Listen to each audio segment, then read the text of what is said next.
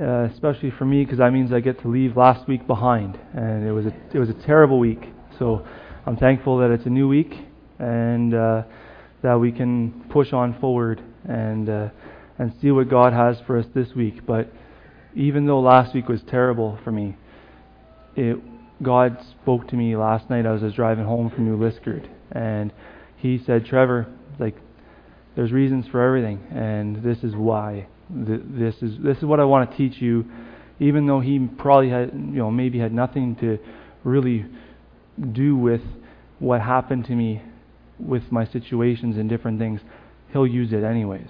And He doesn't, I don't believe He purposely wanted to stomp on me last week, but He's like, you know what?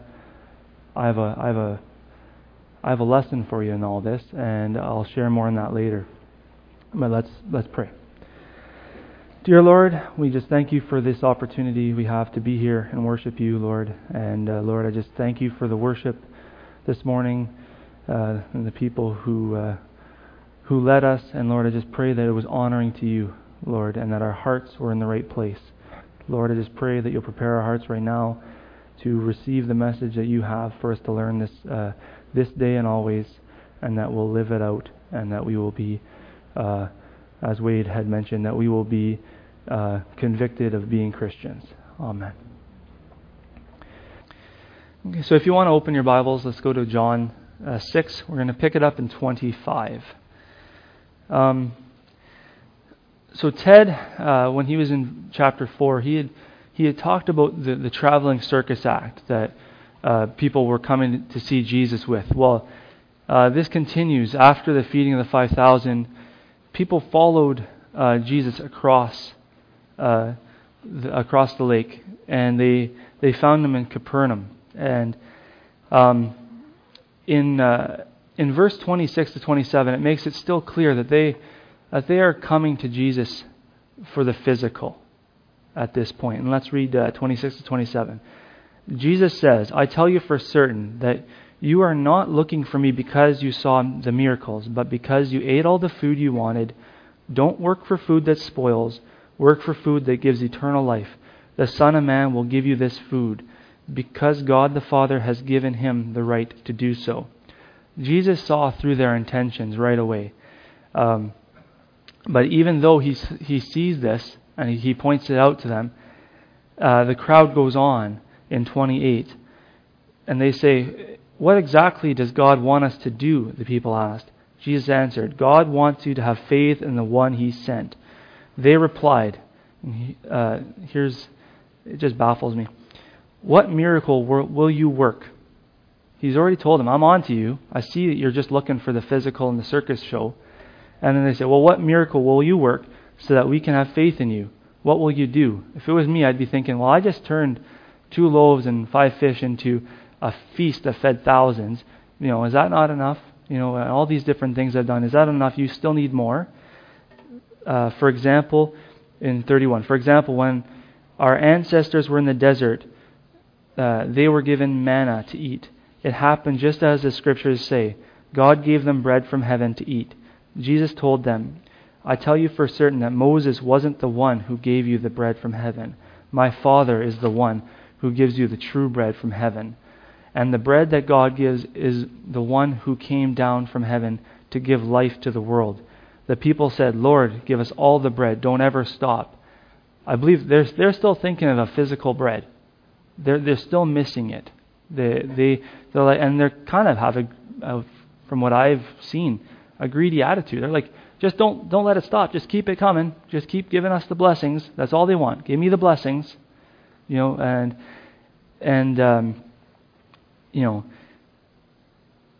they need to be focused. Or we all tend to be focused on the physical sometimes. Is it not true? Examine our prayer lives. Examine what we do. It's, I'm going through this. I need this. It's I need in all sorts of different ways. Tunnel visioned.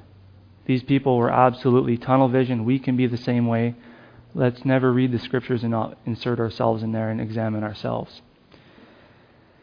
So moving on in verse 35, Jesus replied, "I am the bread that gives life. No one who comes to me will ever be hungry. No one who has faith in me will ever be thirsty. I have told you already that you have seen me and still do not have faith in me. Everything and everyone that the Father has given me will come to me, and I won't turn them away. I didn't come from heaven to do what I want. I came to do what the Father wants me to do. He has sent me, and He wants to make certain that none of the ones He has given me will be lost. Instead, He wants me to raise them to life on the last day. My Father wants everyone who sees the Son to have faith in Him and to have eternal life. Then I will raise them to life on the last day. I am the bread that gives life. Your ancestors ate manna in the desert, and later they died.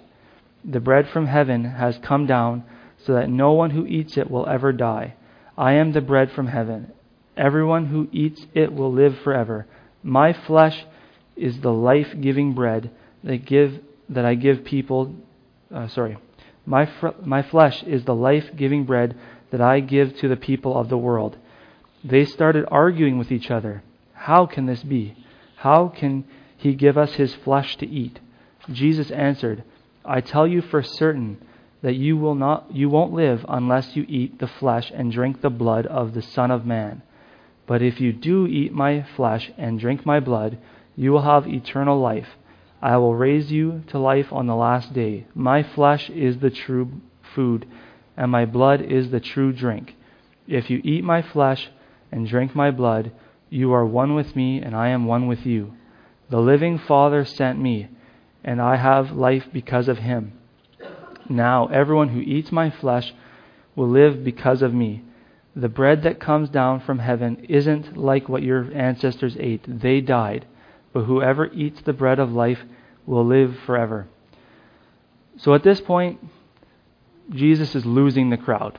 Absolutely. They're like, how can this be? You're trying to tell us that you want us to take a bite out of you? Eat your flesh, drink your blood. They're probably scratching their heads and thinking, so what, there's no physical bread? I'm going to be hungry today? Come on, just do that trick again. Feed us. Give us what we want. Give us the food. Give us some some bread. Maybe some water would be nice. Do another one of your tricks. But what are you talking about? Eat my flesh, drink my blood. It isn't hard to see that they'd be confused by this statement. I would be. We have the benefit of the doubt.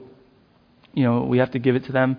But for us, we have the New Testament. We see the whole picture. We understand this is a symbol of Christ on the cross and what He's done for us and the communion celebration and all of that stuff. They didn't have that. However, it is important to know that when Jesus said these things, and you can see in verse 59, Jesus was in the Jewish place of worship in Capernaum. So I don't think He was going out purposely trying to speak over people's heads. The Jewish people, they know their scriptures inside and out for the most part, and even the ones who excelled, they went on to be rabbis and up and up and up. But they all were very well taught. So it's not a huge, where's this coming from? They know that the Messiah has to suffer. They know He's going to be killed. If they read Isaiah, it's pretty obvious. There's clues. They just miss them. But the important part is, they don't just stop at that point. They don't just say, that's confusing. They keep going on and say, well, you know what? We know your mom and dad. How can you be claiming to say you came down from heaven? We know your parents. What do you mean you came down from heaven? So they're starting to really put doubt. They're starting to really turn their brains into overdrive, and that's never a good thing. They obviously missed the analogy. They've obviously missed the point. I believe that Jesus potentially here could have been almost weeding people out and saying, who is after me for a physical give me attitude, they just want. Who is after me for a spiritual restitution? Who is coming after me to have spiritual sustenance? That is the bread of life. That is the blood. It's all spiritual. And that is what gets us through. So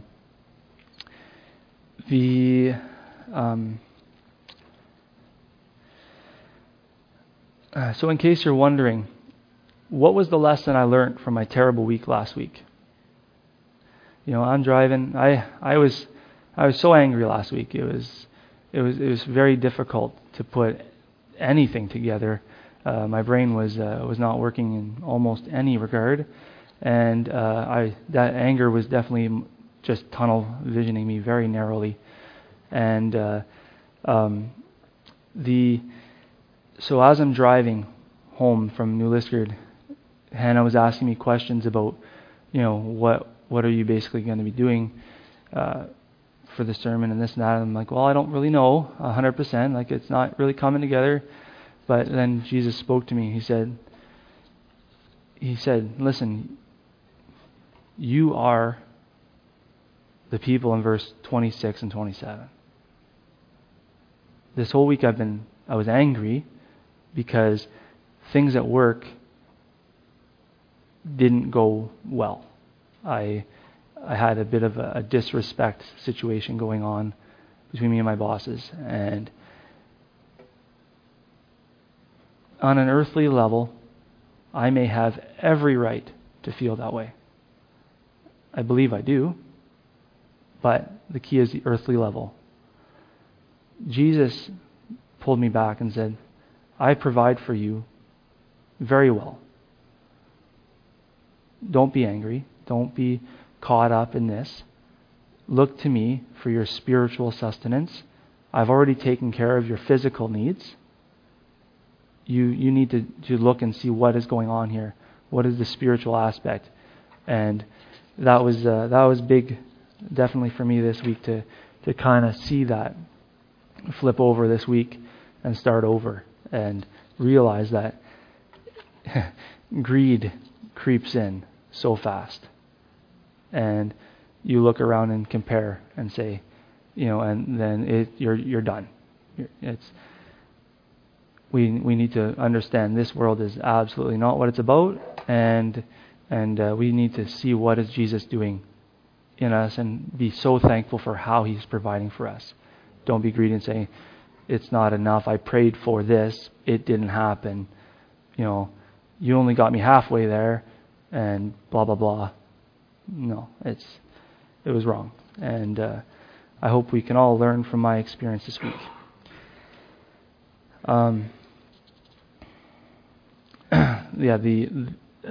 The main lesson to cap that off is that I just need to love and commune with Jesus more. We all do. And ask Him less and less every day for things and just love Him more and more and see where that goes. So we'll move ahead to verse 60. On hearing, remember we're picking this up after all the eat my flesh talk. So on hearing it, many of His disciples said, "This is a hard teaching. Who can accept it?" Aware that His disciples were grumbling about this, Jesus said to them, "Does this offend you? Then what if you see the Son of Man ascend to where He was before? The Spirit gives life, the flesh counts for nothing. The words I have spoken to you, they are full of spirit and life. Yet there are some of you who do not believe." From this time, many of His disciples turned back and no longer followed Him. Then in 67, "You do not want to leave too, do you?" Jesus asked the 12. Now, by the way, that's the first time the 12 are mentioned. He asks his, later we would refer to them as the apostles. So you don't want to leave too? Everyone else is abandoning ship here because I said something that they had a hard time to grasp. They had a hard time to understand it. They said, "Oh, this is hard to understand. Peace, I'm out of here." Like, that's what's happening here. Like, done. Like, one thing, he says one statement, can't understand it. Maybe they're thinking, I don't want to be a cannibal, I'm out. But they just hit a spot where I think they couldn't understand it, but they also didn't like or want to understand it, because the answer wasn't what they were looking for. It was not the physical thing they were chasing. But is it not just so easy to overthink what the Bible says? If you read those passages and you miss the analogy, you miss the concept, you're going to be so confused and so lost. But not only that, let's apply it to things that are more to things we're going to deal with. When we read the scriptures. We can go ahead and we can look at creation. We can look at, the accounts there and just be like, Jonah and the whale, Noah and the ark, There's all sorts of moments in the Bible where are we going to read them and say abandon ship? We don't understand it. We can't grasp it. Obviously I don't recommend that ever. That's just not what we need to do. We need to be people who read the Bible, who see it all in the big picture, and who don't look at something and say, okay, you're not going to meet my physical provisions, when life sucks and I'm praying to you, you didn't answer it the way I wanted to, I'm out. Blaming. I've heard so many people I know, their spiritual life just goes completely backwards 180 degrees because they're going through something hard. It's like, well, that's not what the Bible's about. That's not what it teaches. You need to draw closer at those points, and we need to be not distracting ourselves with these silly little debates on, like I said, the creation, on these different things that people read. And you can read book after book after book and different things. People think in all different ways. But I'm just going to go through. I want us to go back to verse 28. And first of all, so this is right after Jesus. I'll look at verse 26. I tell you for certain that you are not looking for me because you saw miracles, but because you ate all the food you wanted. Don't work for food that spoils. Work for food that gives eternal life. The Son of Man will give you this food, because God the Father has given him the right to do so. Pick it up in verse 28. Then they asked him, what must we do to do the works of God requires? Now I skimmed over it purposely fast on the first time through, but this is a huge key. Jesus answered, the work of God is this, to believe in the one he sent. Believe. We just need to trust God. We need to trust him. We need to trust the Bible.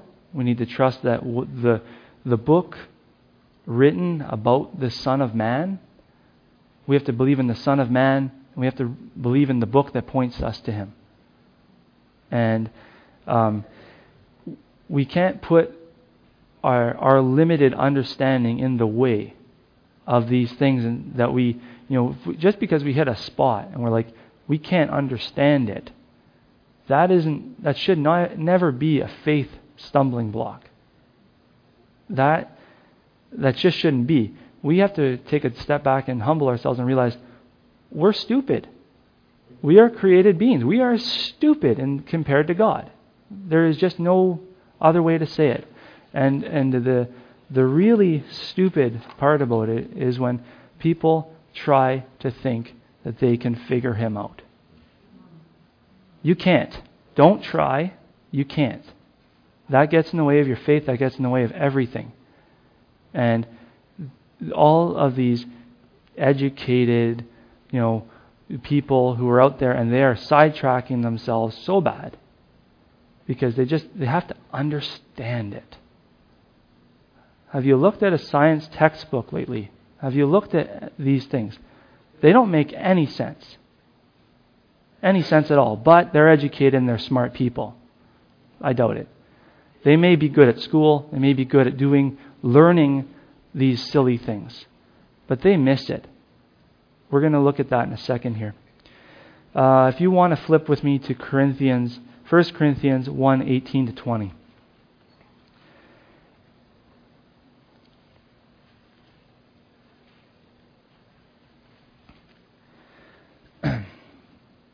In my Bible, it was titled, Christ is God's Power and Wisdom. 18. The message about the cross doesn't make any sense to lost people. But for those of us who are being saved, it is God's power at work. As God says in the Scriptures, I will destroy the wisdom of all who claim to be wise. I will confuse those who think they know so much. What happened to those wise people? What happened to those experts in the Scriptures? What happened to the ones who think they have all the answers? Didn't God show them that the wisdom of this world is foolish? Pick it up in Isaiah 29, 13, 16. The Lord has said, these people praise me with their words, but they never really think about me. They worship me by repeating rules made up by humans. So once again, I will do things that shock and amaze them. I will destroy the wisdom of those who claim to know and understand. If you are in trouble, if you try to hide your plans, you are in trouble if you try to hide your plans from the Lord, or if you think what you do in the dark cannot be seen. You have it all backwards. A clay dish doesn't say to the potter, you didn't make me. You don't even know how. And that is the contemporary English version. When we get caught up in understanding all the details, you miss the point. And like I mentioned, creation is one of those. People find it hard to believe that God can just say, and I made it, and it's so. Like I said, we're stupid, so don't get caught up in it. You don't know, you don't understand, that's awesome. Just hold on to that thought for a bit. But those people need to truly examine the Scriptures and their hearts. Let the Scripture interpret the Scripture, not your own thoughts. So in saying that, let's look at Psalms 33, 8 to 10. Everyone in this world should worship and honor the Lord. As He spoke, the world was created. At His command, the earth was formed. So Genesis says, I spoke it to be and it happened. Psalms is reconfirming it. The Lord spoke and it happened. So if you flip over to John 1, 2 to 4, while I'm going on, John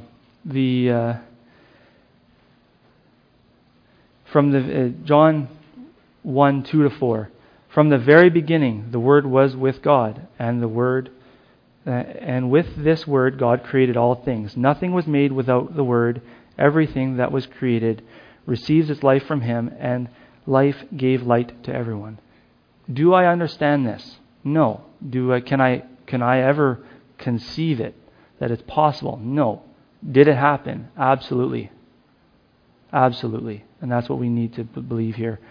We don't want to be like those people who hear Jesus saying something hard and I can't understand it and jump ship, bail out. We're not following you anymore. This is just believe. Verse 29 said the work of God is this: believe in the one He has sent. Let's just get that mentality into us. I mentioned Jonah and the fish. Why don't we look at that? Matthew 12, 39, 41. But Jesus replied, you want a sign, and this is Jesus speaking, But you want a sign because you are evil and won't believe. But the only sign you will get is the sign of the prophet Jonah. He was in the stomach of a big fish for 3 days and 3 nights, just as the Son of Man will be deep in the earth for 3 days and 3 nights. So Jesus believes that Jonah was in the whale, but people don't. A lot of people, that was a fable. That was this. Jesus is saying this happened. What else is Jesus saying? Jesus believes in Noah and the ark. For as were the days of Noah, so will be the coming of the Son of Man. For as in those days before the flood, they were eating and drinking, marrying and giving in marriage, until the day when Noah entered the ark, and they were unaware until the flood came and swept them all away, so will be the coming of the Son of Man. That's Jesus speaking in Matthew. So it really doesn't matter whether you're, the group in Capernaum being confused by the cannibalism talk or just different things. All we need to remember, and all I hope that people get out of this morning, is believe. Do not distract yourself. Just our focus should be on believing and not doubting and not having to understand it all. We will never understand it all. We are called to believe. Let's be a people that believe and act on our beliefs. No coasting. We'll pick it up in back in John 6. We're going to go to verse 67. Now I love Peter's answer. A lot of other disciples, they bailed ship. They're gone. They turn their back, and Jesus asked them in the verse before, "So are you going to bail too?" Peter speaks up. Simon Peter answered the Lord, "There is no one else that we can go to. Your words have eternal life. We have faith in you, and we are sure that you are God's Holy One." So to recap, don't try to use Jesus as a physical provider. Lean on Him for your spiritual provisions and focus on that.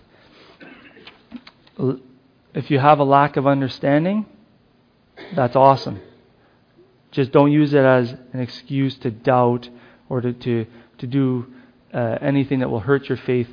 Use it as an opportunity to dig deeper and to trust more. And just believe. Your wisdom will make you foolish. The openness to believe, I believe, is the beginning of true faith. How can it not be that if you are a skeptic of the Bible and what it says, and how can your saving faith not also have that intertwined into it? The Bible directs us to Jesus from the beginning to the end. We need to believe it all. We need to put our faith and trust and not be skeptical. And please don't take the glory away from God by limiting Him by our lack of understanding. If the Bible says things that we cannot comprehend, just say, "Thank you, God. Thank you that you are so awesome, and thank you for blowing my mind over and over every day." If the band can... Dear Lord, please blow our minds and just shock us and awe us in just how awesome and smart you are and how little we know. Lord, humbleness is needed, absolutely, to truly see your glory. We put ourselves and we think too much of ourselves and our ability to comprehend and understand. Lord, it's a handicap. It hinders us. It hurts us. Lord, help us to take that away. Help us to be people who are fully immersed in you, passionate, not apathetic people who will just be like, "Lord, you are fantastic. You are awesome. You are brilliant. you say things and they happen, things that just we cannot even begin to comprehend, cannot begin to have any concepts about, Lord. But you say in the Psalms, just look up into the heavens and see my glory. And David writes about that all the time, and just looking up and seeing your glory. Lord, may we do that too. May we just not question it and not say, how can this be? But say, wow, thank you. That is amazing. And just put ourselves in the right place and put yourself in your rightful place and honor and worship you. Lord, I just pray that this song will be worshipful to you, and that we will all have broken hearts to you throughout our whole lives, and that we live in a way that will show our thankfulness to you. Amen.